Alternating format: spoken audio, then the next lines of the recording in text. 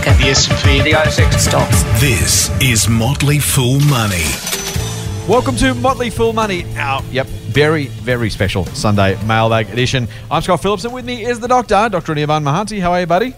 I am awesome, excellent, fantastic. How are you, Captain? Yeah.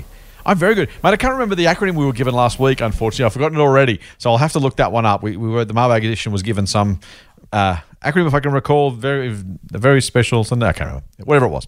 We will just go with very special Sunday mailbag edition, the full version, because, it's that special, mate. You don't want to spoil it by making an acronym out of it, right? Just confuse people. We want people to know how special it is. Okay, I'm going to call it the special mailbag edition, in which we're going to power through as many questions as we can.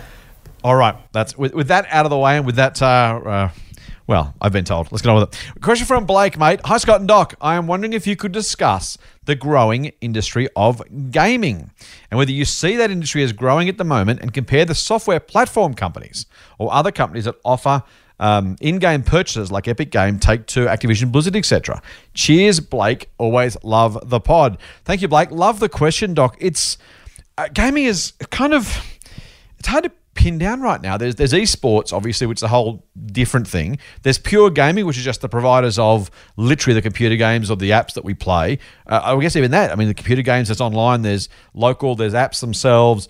It's a big and dramatically growing industry. I don't know that we have. Do we have even any kind of reasonably kind of, I guess, Aristocrat Leisure kind of has a little bit of a social gaming kind of thing going on, but I don't think we've got any on the Australian Stock Exchange other than that, do we? At least none of note. On the Australian Stock, well, there's at least one small game developer, right, which has listed recently, I think, but not much otherwise. Aristocrat Leisure is another one that you pointed out. Those are the two. I think there's a company called Plays that has listed, which is it's just, I think interesting, and then Aristocrat Leisure. But yeah, most of the big ones. Okay, I'm learning as I'm going here. Good. Yeah, and most of the big ones are overseas. I guess a couple of things to think about. There are game developers, and there the thing to think about is you need to be able to produce hit games, and then for hit games you need to be able to produce the iterations. Right. Then there are platforms. So like Epic Games is interesting in the sense Epic, I think, is private, but Epic Games is interesting because it's a platform for producing games, right? So in some ways it's like the picks and shovels of gaming. That's another way to look at gaming. Then the final thing to think about when you think about gaming is to think about where else gaming technology can be applied. So a lot of gaming has virtual reality, augmented reality built into it, and those are being built in. But those things can be applied in other industrial contexts as well, right? Mm-hmm. So any company that provides, I guess, the toolkits to do sort of AR, VR for gaming can apply it elsewhere. So those are sort of some broad strokes of how one could think about gaming. I like that. It's a fascinating kind of industry. Amazon's got Twitch. There's kind of this whole kind of story about it. Do you feel like it's an attractive area? Is it an area you're looking at in kind of detail for investment ideas? Do you even? Do you do thematic investing? Are you looking for industries saying, "Hey, gaming should be big. I'm going to look for that," or are you just waiting for companies to kind of pop up and show good results and jumping on those? How do you think about the industry as a whole? Yeah, so many of the big ones that are interesting are also they're not just gaming companies, right? So you could be in Microsoft and you could have something else with a part. You could get right, or the Xbox, gaming. Exactly, right. You could be Tencent is actually the world's largest gaming company if you think about it. When Tencent, the Chinese behemoth, and it's really a tech company which does payments and has I think so many other things, online shopping, cloud, and so on. So a lot of those. So I don't thematically look.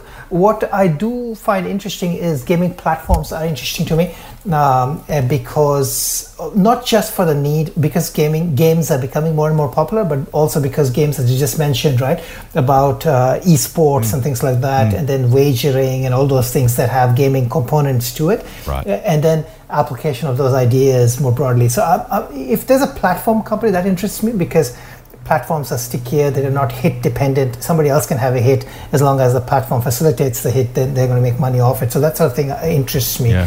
But again, broad strokes, that's how I'm thinking about it. Yeah, I like that idea. And it is such a complex area, right? I think as you rightly say, who are the biggest gaming players? And then even if they are, do you get enough of that gaming exposure? Is gaming itself even worth doing it? You kind of tie yourself up in knots, and then go back the other way, trying to kind of put this together and pull it back apart. If gaming is going to be big, do you want pure gaming? Maybe.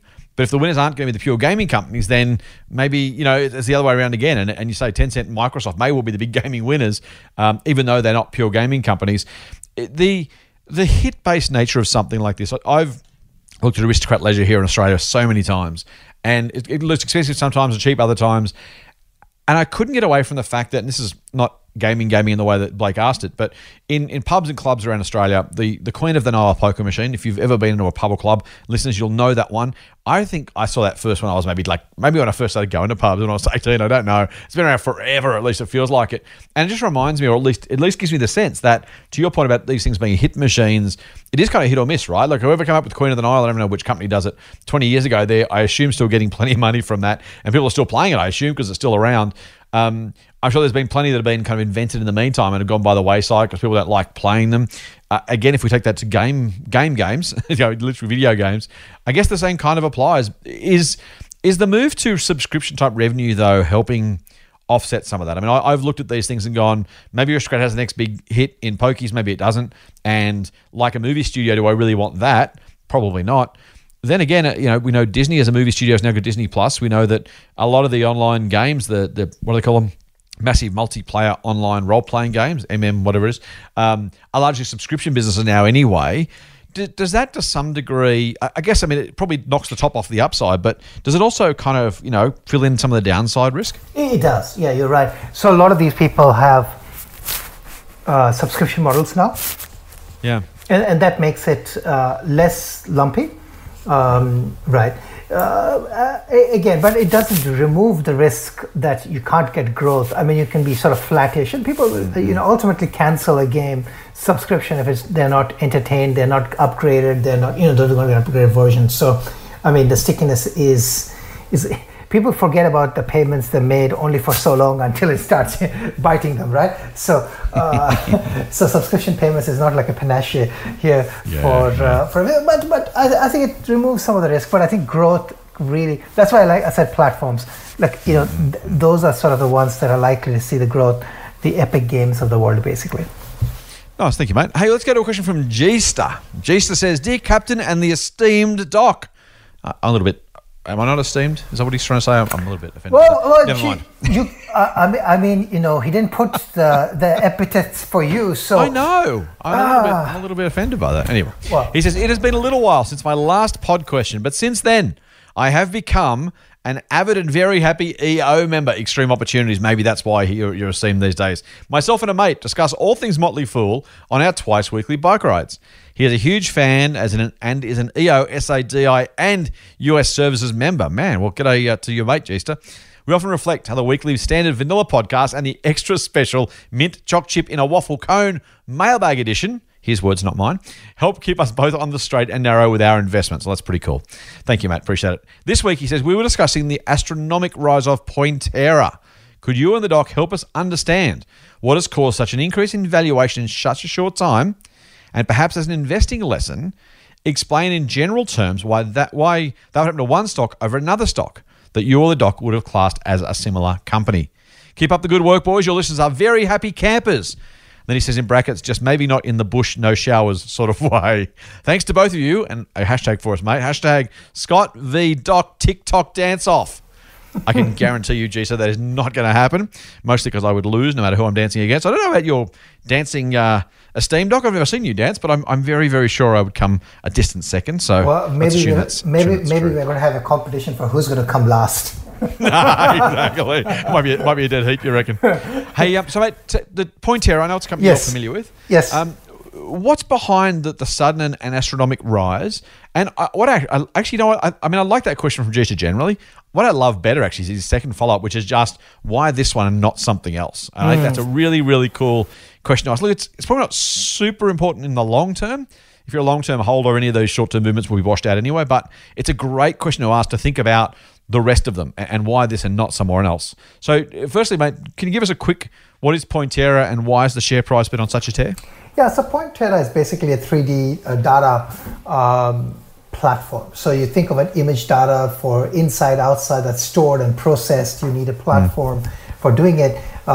This is used for buildings and things like that, design and so on and so forth. So you want to process the data, store it somewhere, process it, apply algorithms to it. That's what Pointera basically enables. So it's not a 3D capture, but it's a 3D data manipulation platform for the lack of at very high level. Now, okay, I'm going to disappoint with the answer here. I'm going to say what a friend of ours and a former colleague of ours used to say: more buyers than sellers. So okay, to tease that out further, just to not keep G-Star here hanging in the dark. So, small companies, this especially happens with small companies. Small companies have small number of shares outstanding. Often they tend to have also, a lot of small companies have insider holdings that are either escrowed or they're just not trading because they don't want to sell. So when a small company gets noticed and has, say, good results and has some famous people investing in it, it just builds interest. And that interest results in people wanting to buy the shares, and there are not enough people willing to sell the shares, which can cause the share price to rise quite dramatically in the short term. And at some point, then sellers might feel like, okay, it's a good time to sell, or those people who have been looking to sell, a good time to sell, and that might actually again decrease the price. So effectively, in the short term, there can be a fair bit of price going up and down on small caps. So the Pointera has had some good results. Pointera, I would say, was mostly below the radar, under the radar, or whatever you want to call it, hidden until sort of, we discovered it and a few other people discovered it, and it got some important endorsement investments, and now it's less undiscovered, and there's been interest in it. So that's sort of, I think, again, a company is executing fine, and as you've said, our thesis is not based on what's happening now, and our thesis is based on a multi-year horizon. And if it keeps executing, then this sort of it will look like noise. But I think that's the short answer. Given that noise, mate, do you think, is it a case of kind of it becoming the hot/popular stock, and kind of people, as you say, it gets above the radar, all of a sudden people rush to it? Is that what differentiates this maybe from some of the others that haven't had the same love? Is it pure randomness? Do you have a guess?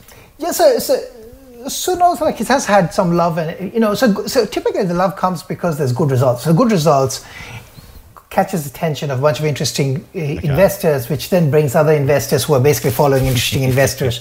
Right. So and then this has happened in other cases. I can't off the top of, we've seen this since it's like a Big Tin Can had a big rush in the share price, and it's sort of pulled back a lot since then. Okay. The company has executed just fine. Nothing has changed substantially in the execution, except that some of that sentiment has sort of, so this is really, I think, sentiment, because, the short term, really everything is mostly sentiment. So that's right. That's that. Like, again, I don't try, and we don't try to drive sort of what we do, buy, sell based on sentiment, because it's just extremely hard, right? We wouldn't know the pathway, something becomes a five-bagger, the pathway for it to become a five-bagger could be any number of ways, right? Yeah, that's right. And it doesn't really matter, right? Unless we're actually getting it abjectly wrong, it kind of doesn't matter whether it halves or doubles on the way. Straight up and to the right would be lovely, and a straight line in a hurry would be fantastic. If we can get, if Pointera is a $55 stock in a week and a half, that's probably pretty good. But the reality is, the journey almost doesn't matter. It can be stressful and it can be kind of challenging to stick with it, but it really doesn't matter to the extent that, I know you're not the world's biggest Warren Buffett fan, mate, but Buffett, one of Buffett's quotes, "I'll tell you how to be rich, close the doors." The idea of coming back in 5 years and just seeing how things are going. We're not saying people should ignore their portfolios, but it kind of doesn't matter, right? Like, it's, if it gets there, it gets there. If it doesn't, it doesn't. What the journey looks like, it doesn't matter so much at all, does it?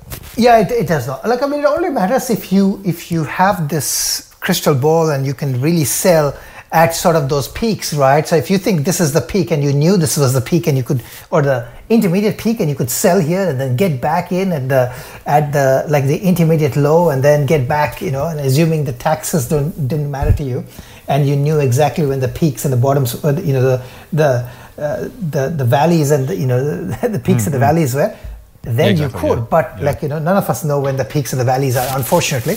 I wish I knew. It'd make our trading lives so much easier, wouldn't it? We'd be on the Bahamas by now, mate. If you've been doing this long enough, if we could buy every peak and sell every peak and buy every trough, mate, we would have retired many, many years ago. Well, the podcast would not have started. There is that. See? So you're welcome, fools. The fact that Locke and I aren't richer is just for you. We're doing it for you. Let's put it that way. All right. All right.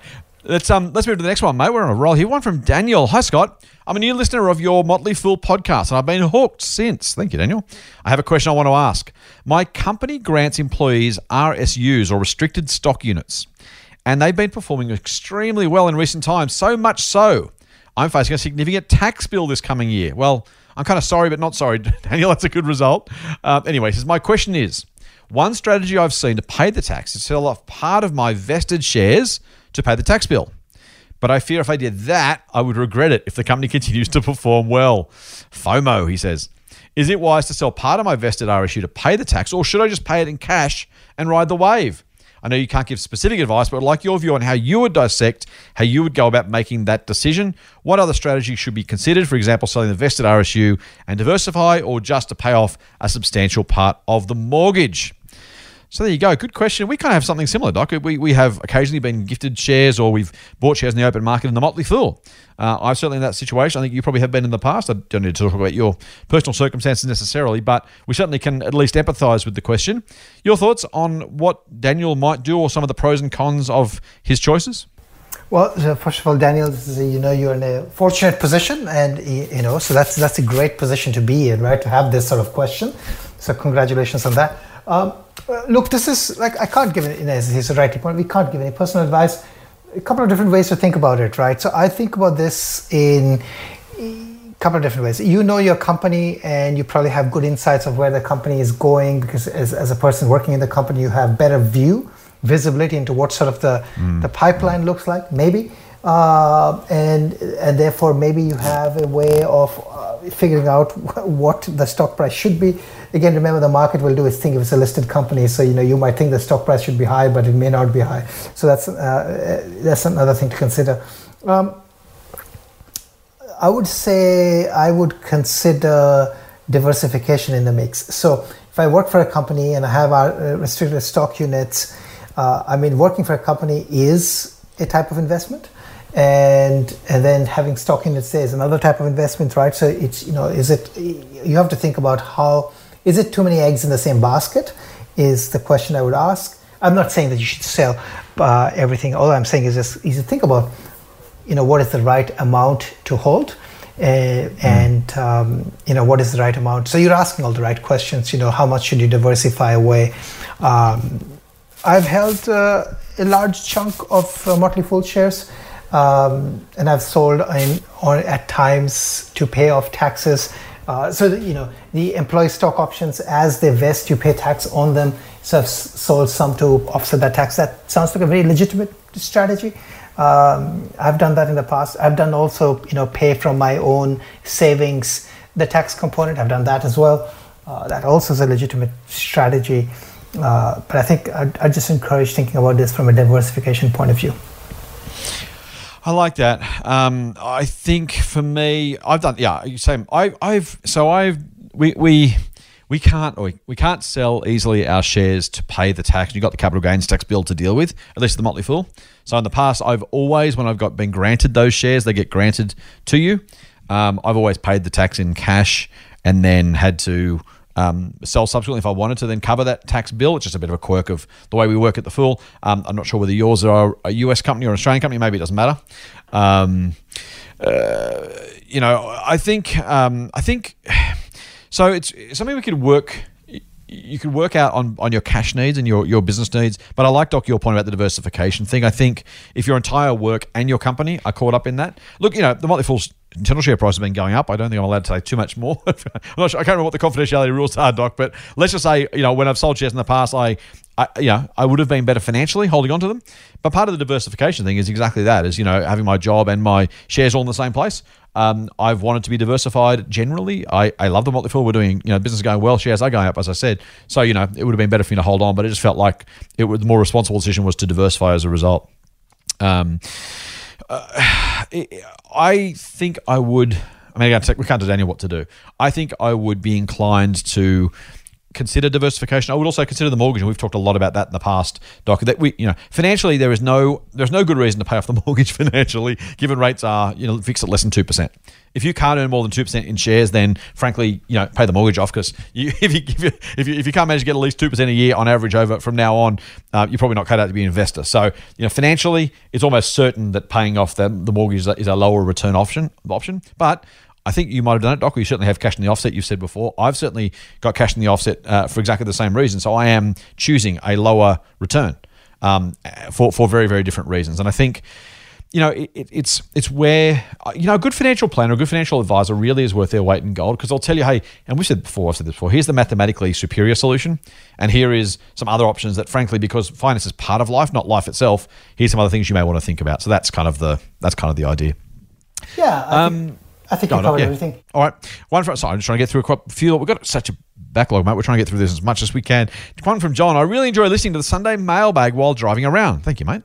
Now is the time for me to ask questions. I've come to a stage in my life where I can put a bit of money aside. I'm 55, no debt, as the house is in my wife's name, second marriage for both of us.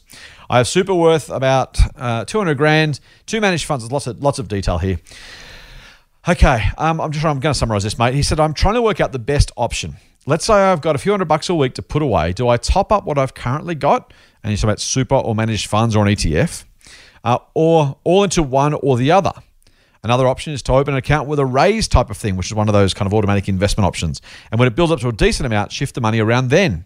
Not really keen to play the share market. Don't have the time or the knowledge. My aim is to retire early.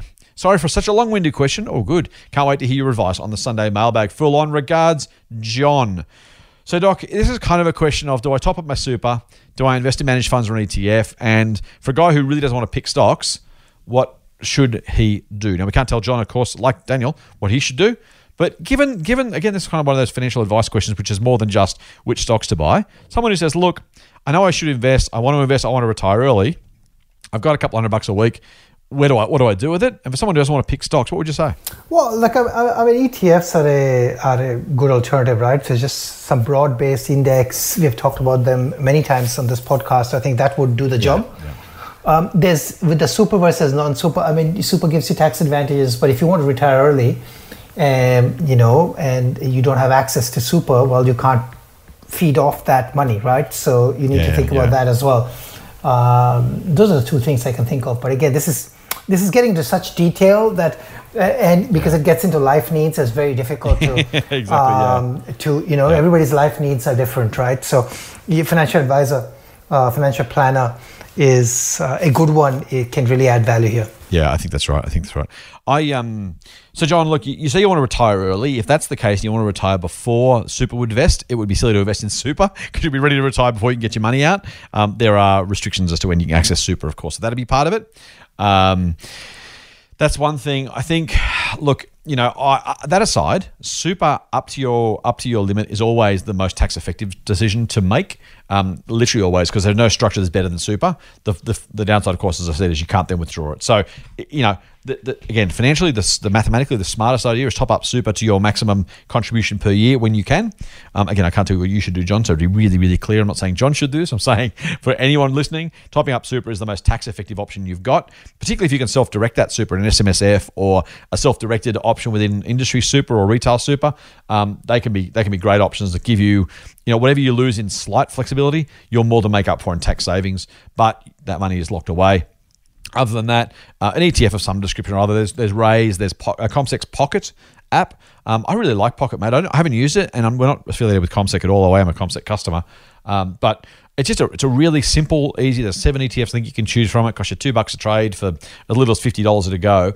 I reckon that's a really great option for people looking to start and slowly build stuff up. All right, that's probably that. Anything else for that one, John? No, I have nothing there. All right. Mate, I got a response from Alex, an email from Alex via I'll give you our social in a minute, via our email address. And look, Alex, you're not helping us out here, dude, because you start with, hi, Scott and Doc. You are wrong. ! Now, Alex, I'm going to tell you, the best way to get your question answered is not to tell me. No, I'm kidding. We'll answer your question anyway. Alex, he says, well, to be fair, I think it's more a case of your answer being incomplete. And I do like the pod, by the way. Thank you, mate. But now I have your attention, he says. I'm referring to your response to a listener question on the podcast about LICs, or listed investment companies. You seem to imply that LICs are dinosaurs moaning in their death throes, and that anyone who would still invest through them has the brains of a dinosaur. I'm not sure we did infer exactly that, but I take his broad point. While I agree that over the long term, Alex says, the capital appreciation through an established classic LIC would be pretty similar to an index-based ETF, I think your response overlooks some of the advantages that LICs offer compared to an index ETF on the income side of the equation. Now, there's a lot of detail here, Doc, and I'm going to run through it very quickly because Alex put a lot of thought into this, and it's not a question but a comment and answer, and so I'll share it with our listeners because it's the other side of the coin. He says, firstly, the company structure of an LIC means they can retain profits and smooth out dividend distributions over a number of years. This is particularly attractive to retirees. ETFs, by virtue of their trust structure, need to pay out distributions as they fall, which can lead to volatility in dividend payments. Absolutely true. So that's absolutely a good point. He mentions that he mentions some LICs and compares it to a broad ETF, and shows that the dividends are smoother through an LIC. And if you're someone who does need absolute smooth dividends, then that's absolutely true. Second, he says LICs also have the tax advantage of paying fully franked dividends, while index ETFs follow the overall market trend of around 75%. LICs can also pass on capital gains tax deductions in their funds from time to time, whereas ETFs can't. That's true. I do think, though, that the fully frankedness of dividends is attractive, but as I've said before, I wouldn't put the franking level ahead of the after-tax return. Now, I'm not saying Alex is, but as we've said before, you shouldn't be asking your accountant, how can I pay less tax, but rather, how do I maximize my after-tax return? The fact that LICs are fully franked, that's fine. And if the same dividend is offered and you get more franking in one rather than the other, that's definitely an advantage. But if you're simply saying, well, I'll take this because it's fully franked no matter what the dividend is, that might be putting the cart before the horse. And again, I'm not saying that Alex is doing that, but if you're listening to this, listeners, just remember that the fully frankness is lovely, but only if the dividends are as large or larger and are sustainable. Last one, he says, I can see why LICs wouldn't be an enticing option for a growth investor like the good doctor, but to be fair, high growth isn't really their mandate. There are certainly some pretty crappy high-fee LICs out there, and there are also some very good ETFs. It just felt like your reflections the other day were a little bit slanted towards relegating LICs to Jurassic Park. Foolishly yours, Alex. I think that's a very nice response, Alex, other than the fact you told me I was wrong. Actually, I'm going to assume you were talking to Doc, actually. I'm going to assume you were telling Doc he was wrong. I'm sure I wasn't wrong. Mate, thank you for the time and effort and replying to that. Adding some extra colour, maybe a bit of balance even, to our response on that. Doc, do you have any particular thoughts or response to Alex? I can't comment anything further beyond. I love how it's been put, they're not in the Jurassic Park and things like that. That's good, isn't it? It's pretty good. All right. Get more Motley Fool money advice at fool.com.au/MMM.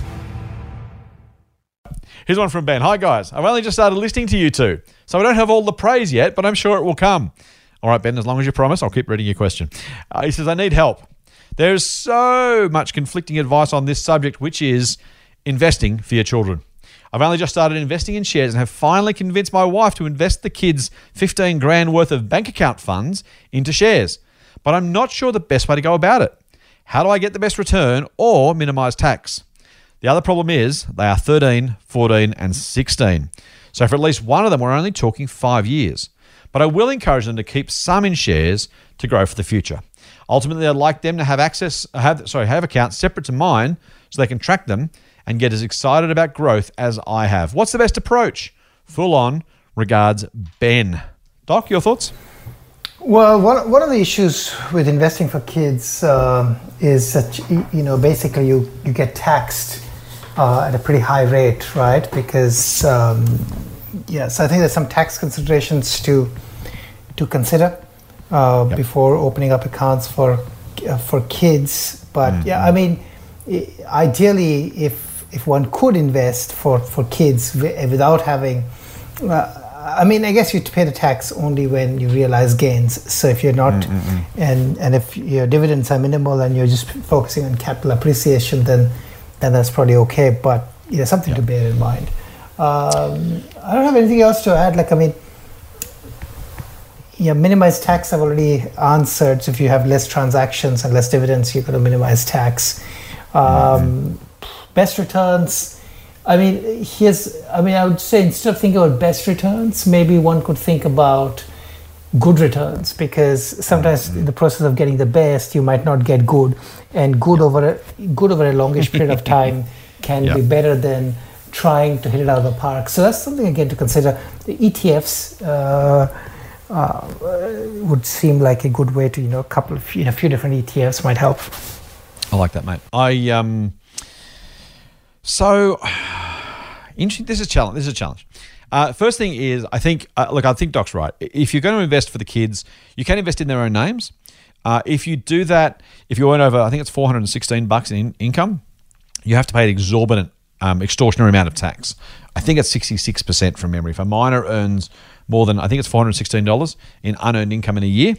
And the reason the ATO did that, I've said this before, is to stop people basically trying to screw the ATO by me pretending that my 8-year-old son earned $100,000 in income from my family business that I don't really have. But if I made one up, I could pay him, effectively $30,000 a year in income to, I don't know, mow the lawn or something. And assuming the ATO decided that was a worthwhile effort, they may not. Then of course I could assume that he, allocate that income. More importantly, I could get $100,000 worth of my cash invested in his name. He'd earn, I don't know, 5, 10, 15, 20 grand worth of dividends and capital gains. And that in theory would be all tax-free. If I had 10 kids, I can invest $1 million and basically have it be tax-free. Now, that's clearly not sustainable, nor is it 10 kids having sustainable for most people, so I couldn't do it. But the broad idea is the ATO is basically saying to stop people screwing with the system. If an unearned income, in other words, if I paid him to mow the lawn, I guess I could probably claim it. But if I put $100,000 in my son's name and pretended it was his, the ATO is going to call me and say, hey, dude, I know what you're doing here. He clearly hasn't got $100,000 to his name. You're doing it in his name because you want to try and avoid tax. Here's a 66% tax bill. So that's the reason they do it. Giving the kids a 13, 14, 16, I think from memory, they probably won't earn much more than 416 in a given year, particularly if you're not selling, and particularly unless the dividend yield is super high or for some reason dividends grow massively. You could almost get away with keeping it simple and opening 3 separate accounts in their own names and just simply let them carry those through their lives. That's possible. You may get slugged, particularly for the youngest one. Eventually, maybe, I can't imagine ETF ends up paying you more than an 8% yield even in 8 years' time, but maybe it's possible. So just be mindful. Actually, it's only 18, so it's only 5 years' time. So just be careful of that. After 18, by the way, you can earn unearned income without penalty. So that stops at that point. So there's one choice you've got, doing their own names, just being done with it. I think that's probably okay. Again, as Doc said, probably independent financial advice is important here. You can do it in your name as trustee for each of the children, and that avoids that tax issue because they become the nominated beneficiaries. That can work as well. Or you can simply live it in your own name or your wife's name, partner's name, and basically leave that as invested in one lump sum and then just dole it out to the kids when they get to a certain age. But you potentially have capital gains tax implications at that point. I think if it was me, I'd be inclined, after getting advice, to put it in their names and roll the dice on the unearned income tax. I just don't think you're likely to have to pay it if you've got $5,000 for each of 3 kids, which I think is what you're saying. If it's $15,000 for each of them, that's different. But if $15,000 across the 3 kids, really unlikely you get to a point where your dividends exceed the threshold. And so if that's the case, you're not going to sell. If it's a broad ETF, as Doc says, you could probably just keep it simple and do it that way. Or open an account in your name with, in brackets, as trustee for, and then each child one by one if you have 3 accounts. Or I don't know if you can do it for all 3 in one account, actually. Again, probably one for financial advice. Anything on my response, Doc? No, I think that's great. Nice. A question from Nova. Hi, fellas. I've been in the equity industry for some time, but I love hearing your thoughts for a different point of view. And in brackets, and for the record, I'm female, so this adds to your gender diversity listener mix. Fantastic. Thank you, Nova. Doc, this is a very specific question. I don't know if you know the answer to this one, but we'll go with it anyway. I have a question, she says, regarding UK shares. I lived in the UK for some time, good on you, and was there before Lehman's collapse, when bonuses and champagne was still flowing. It must have been a hell of a time, can I say. I have a UK-based share trading account. However, I'm no longer able to add pounds to it as I'm now back in Australia. In addition, your UK counterparts seem to be promoting the underperforming FTSE index. So maybe this may be a good opportunity to look at some Financial Times Straits Exchange, in other words, their version of the ASX 200 shares. I opened an offshore trading account linked to one of the major UK banks so I can further invest some surplus pounds. However, their platform is so bad, it looks like the work experience students set it up. I can guess who that might be, actually. My questions are: 1, can you recommend a broker where I can hold funds in pounds and transfer direct with no ongoing account management fees? 2, what are your views, if any, on UK listed stocks and the FTSE index? I note, she says, Scott mentioned Diageo around Christmas time, and I spent many Friday nights there enjoying the staff and friends highlight discounted bar. Nice. Thank you, fools. Nova. Yeah, Diageo, one of the better perks was discounted bar and discounted grog. But that's a years gone past. All right, Doc, I know you have a platform that I think gives you access to the UK, but I also know it has an account management fee. Do you have any suggestions for Nova as to a UK share trading account without ongoing management fee? Yeah, so maybe CMC markets might be worth a look. Like, I mean, Saxo markets, capital markets, which what I use, they would allow you to keep currency. They would allow you to transfer currency and keep it in any currency that you choose as your base currency. You can do that, but there's an account management fee equivalent to, actually, this is it's effectively a fee on the funds you hold, which is basically like an annual management fee that you're paying. It's basically like, is it like just annoying that it's there, or is it actually large enough to be kind of problematic? Well, I think it's 0.12%, right? But I mean, that's not nothing, right? No, it's not. ETFs are cheaper these days, yeah. Yeah, so I mean, if you have a largish account, then you're landing up paying a fair bit of fee, which is acting negative to your So other than that, I can't. I mean, maybe CMC market is the one to think about, but I can't think of anything else.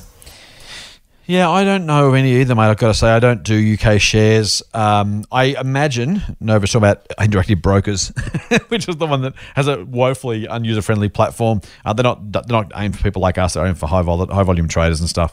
I don't know that I would necessarily actually avoid IB despite the platform, unless you feel like you really can't use it Nova. And depending on how many trades you're going to actually make in a given day, week, month, year. I have occasionally, our boss does the trades on the company's account here when we do our real money portfolios that we back with our own cash. But if he's not around, I do those. I'm kind of the backup, and I've used it, and it kind of sucks. And if I don't use it, I have to reteach myself how to use it. But I got to say, if I was going to go for, cheap-ish access semi-irregularly for the UK, I think I'd probably be okay with it, quite honestly. So that's an option. You can get brokerage through the major brokers, the Comsecs of the world. They will charge an arm and a leg for most of them, unfortunately. A couple of things to think about. First is you can probably access some UK ETFs and probably larger UK companies on the US exchanges. We talked about before, Doc, the American depository receipts. We've talked about the pink sheets or over-the-counter options. So Nova, you may find that using a US based broker, you may be able to get to some of the companies you're looking for, like a Diageo. I know they do trade on the US market. DEO is the code from memory. See if I'm right about that one. So yeah, look, we'll probably duck this question to give you a complete answer, only because we don't know. And as I've said before, I'd rather say we don't know than, frankly, make up an answer. So and try and convince you that we know what we're talking about. So I think be a little bit mindful. Have a look around. The other question I suppose I've got for you, mate, is do you really need to invest in the UK? And it's kind of the conversation Doc and I have had before. If it's kind of more trouble than it's worth for you, that might be the answer, in the sense that, again, if you can't access the companies, the large ones on the US exchanges, and if there aren't businesses worth investing in Australia and the US, the overlapping circles that mean you have to go outside that to the UK should be relatively small. I would never discourage anyone from going to the UK or any market where they felt they had a better idea than they could find somewhere else. If you've got a great UK investment idea and you've got nothing in Australia or the US to invest in, then go for it. You absolutely should do it. But if you're kind of thinking, well, it's a bit of a legacy thing, I'd probably ask you the question you haven't asked, which is, do you need that account at all? Or do you shut the account down, bring the money home and invest maybe in Australia or the US where access is easier? So that's a non-answer, and it's a question, answer to a question you didn't ask, but that might actually find that's a better solution overall. Mate, question from Ross. Hi, Scott and Doc. I recently commenced listening to your podcast and find it very interesting and informative. Thank you, mate. I can only assume that, do you reckon he's talking about ours, or do you reckon he's confused with someone else, Doc? Oh, I think it's ours. Is it ours? Okay, good. He says, I'm a member of Motley Fool Extreme Opportunities, Rising Stars, Discovery, 5G, and recently Maximum Upside. Thank you, Ross. Over the past year, my accounts in Australia and the US have both appreciated significantly. Thank you. You're welcome. The accounts are moderate in size and have accumulated approximately 50 stocks in our Australian account and about 25 in the US. As you note in the podcast, Motley Fool advisors' holdings, including yours and Doc's, are recorded on the Motley Fool site. I note the stocks held by each advisor appears to be relatively small in number. That's true. I imagine with all the opportunities crossing your desk from the different subscriptions, you'd be spoiled for choice. And a wide array of stocks would be accumulated even with having to allow for subscribers to buy stock recommendation first. Without wanting to be too personal, what strategy do you and Doc follow as professionals? And the second question, which is kind of leads on from that, am I accumulating too many stocks? Regards, Ross. What did you tell Ross, mate? Ross, look, there was a point when I had a lot of different stocks in my list. My list has come down, pruned down with large because I've just concentrated my holdings across a small number of. Mine is not that small. Like I probably hold about maybe 32, 35 odd companies across the ASX and the US. In total, I also have a lot more positions if you consider my options holdings, which are mostly on the same company. So maybe that you shouldn't count them as separate things. But so it's neither here nor there. For a couple of things to consider so a lot of times what would happen is, although a lot of ideas cross our desk or virtual desk or real desk, we may be excluded from the opportunity of investing in them because of various trading restrictions and trading rules that we have, which are there, such as, if you write about something, you can't trade on it. If you talk about something, you can't trade on it. Oftentimes, that just rules out a bunch of different things. So other than so there's some restriction there, and then it also is a function of how much volatility. Larger positions can mean more volatility, so it depends on a personal appetite for volatility. I think many of our advisors, like at least the ones I've I would say most actually advisors and analysts, they're all they're comfortable with volatility. They can handle volatility, so it's a little bit of that comfort zone thing as well. Like more can actually give you a little bit more diversification and less volatility. It's neither here nor there. I know of people in the Motley Fool, in the Motley Fool Global, who have 80 stocks, 70 stocks, and they're doing just equally as well. There's just no one perfect answer. The best way I think about this is, if you think of the S&P 500 as an index, as an important index, that has 500 different companies. If you have 100, you have 1/5 of those many companies, and that in my mind is still not, so people will say you have many companies and therefore you're investing like an index. That's not true. You can have 100 companies and still be very different from the S&P 500 as an example, right? So I think this is a debate. Then some people also say that, well, I can't follow all these companies. That's true, but depends on how you're following them. So do you follow them closely on your own, or do you rely on other sources to do the heavy lifting for you, and you do the light sort of overarching sort of philosophy around picking different types of companies, and that decides again to a large extent whether or not you want to have many or less. So those are sort of some broad strokes. But I'll leave it to Captain to answer. Mate, I can't disagree too much with that. I have a couple of thoughts. So for me personally, I do have relatively few stocks compared to the number that are available to us. You mentioned in a response to an answer, I think it might have been Friday's podcast or maybe early this one, they all blend together eventually. You kind of mentioned the fact you've got a fully formed portfolio.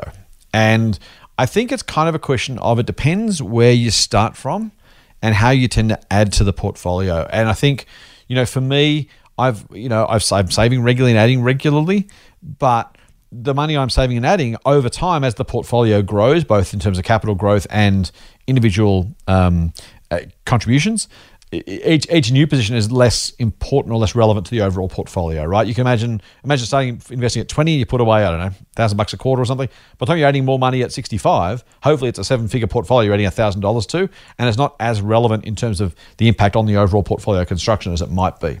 And so it's tended to be the case that where I've built out a portfolio, I'm kind of adding, I guess, incrementally to those existing positions in a kind of a not too balanced. I'm not trying to keep the proportions the same, but it tends to be the case that if I own my best ideas, I'm adding to those ones specifically as I go. And that's probably the first way to look at it. Honestly, the new services, some of the ones you mentioned, if I was starting from scratch, I'd absolutely buy those portfolios. So the 5G portfolio or the maximum upside portfolio, they're great because you kind of grab a whole lot and go, great, this is the portfolio, this is the sleeve. I'm setting myself up. I'm putting X percent of my portfolio, probably that I've got in cash, into a strategy, and here it is, and it's all in one box and it's ready to go. And I think that's probably how I would start if I was going to start from scratch, right? That's if I like that particular strategy, I wanted to do that for my own portfolio, I'd jump on and do that.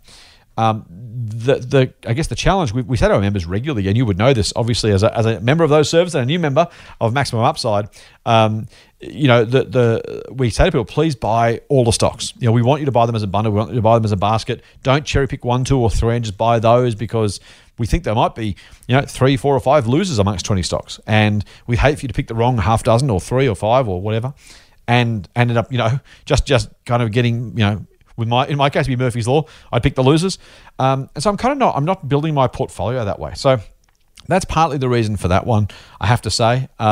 It's also, I'll be honest, Doc, I wonder, even as I'm forced to think about my own answer to this question, I probably am falling prey to being guilty of buying the ones I know because I know them better. And it's a really tempting thing to do, right? I've owned some of the stocks I've owned for, dear oh dear, more than 15 years, some of them, I think. And you know what? I know those businesses so well that I'm tempted to kind of add more to those when the opportunity comes up. If I've got some cash, I like it, it's cheap, or I like the growth or whatever. I will say the last stock I bought was Kogan, and I bought it because the shares had fallen from close enough to 30 down to 15-ish, and the business continues to deliver. I'm like, well, I'll buy some more of that.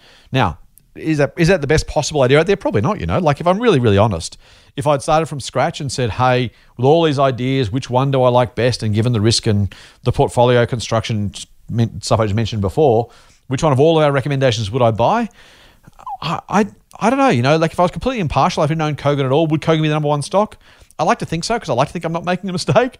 But if I'm really, really honest, I work with some super bright, super capable people who are all picking stocks, and the chance that my idea is the best idea of the 8 or so of us at any point in time, let alone for the ones I'm buying for my portfolio, the law of averages would say, you know what, I'm not picking the very best stock every time. I'm not the best investor in the team every single month or every single quarter or half or year.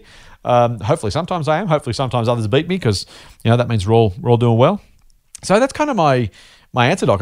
Part of the honest answer is I'm probably not maximizing in a purely rational way the stocks I should be investing in. We do prefer our own ideas. We do prefer the companies we already hold.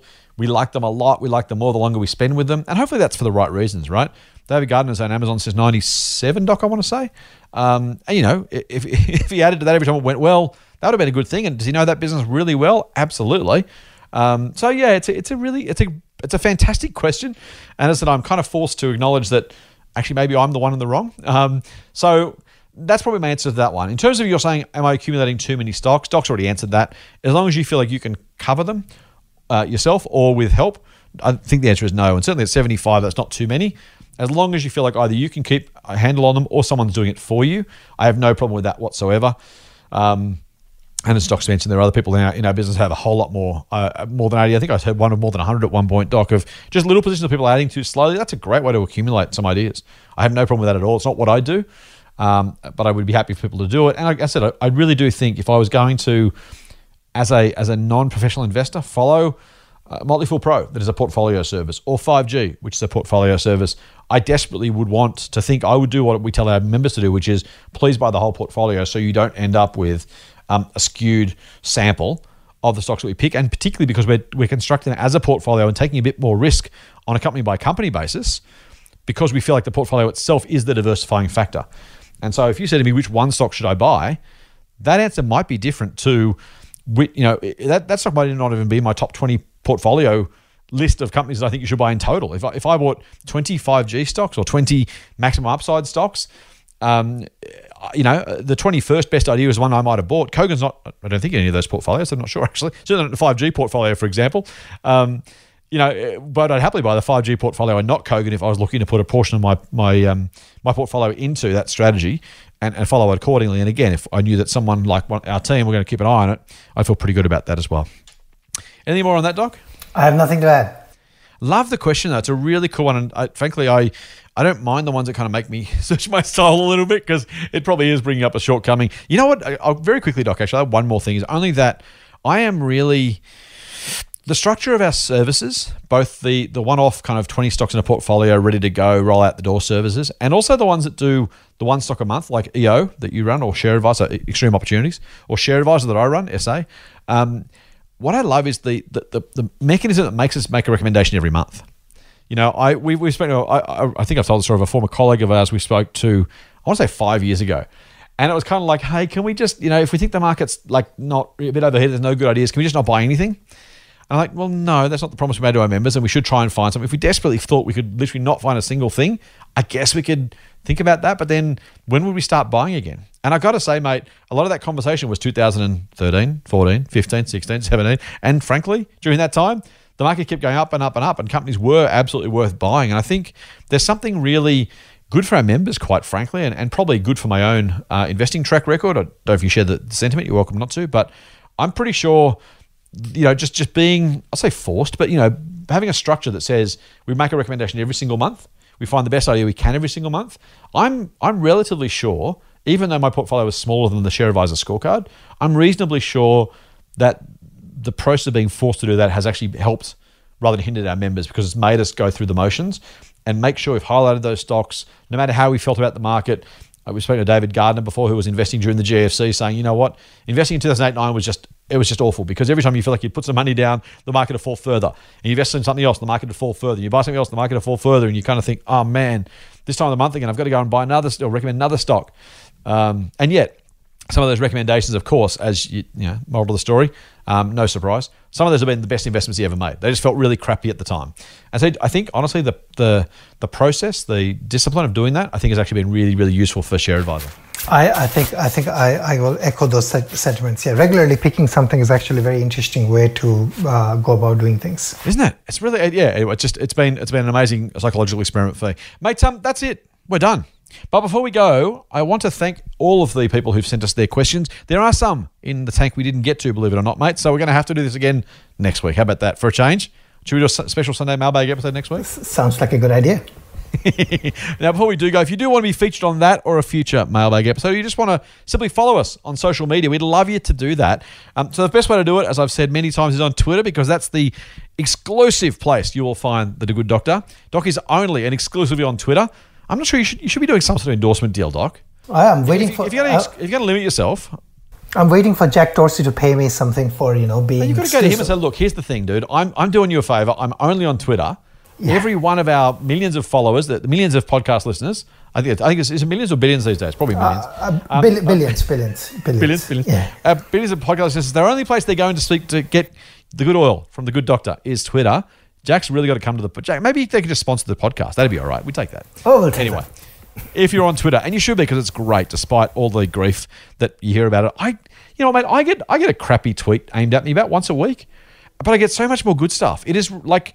I tend to believe you kind of get the followers and the kind of the audience, the community you kind of deserve.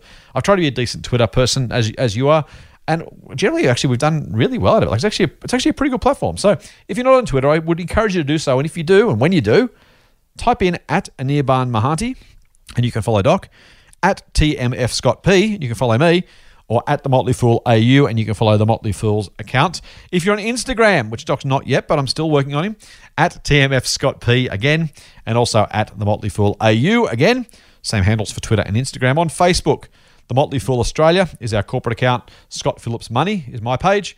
And of course, you can, as some of our listeners have done this week, email us, info@fool.com.au, to make sure that we get your question, we get your feedback, your thoughts, your comments and suggestions.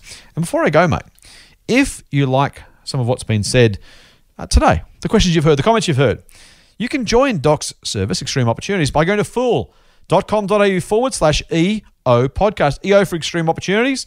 So good we abbreviate it. fool.com.au/EO podcast. Join Doc and Kevin at Motley Fool Extreme Opportunities. I'm pretty sure you'll be glad you did. It is remarkably great value. All right, mate, that's it. We do hope you do subscribe to the app. You know the story. Go to Apple, go to your favorite Android podcast app, or download the Listener app on any of those platforms. Tell your friends, tell your wife, what do they say? Yeah, just do the right thing. No tattoos. And of course, you can get a dose of foolishness straight to your inbox by going to fool.com.au/Triple M. That's it for this week's Motley Fool Money. We'll be back next Friday with another dose of foolish insight. Until then, fool on. Fool on. The Motley Fool and people appearing in this program may have positions in the companies mentioned. General advice only. Please speak to your financial professional to understand how it may pertain to your situation. Subscribe to the free newsletter at fool.com.au/Triple M. The Motley Fool operates under Financial Services Licence 400691.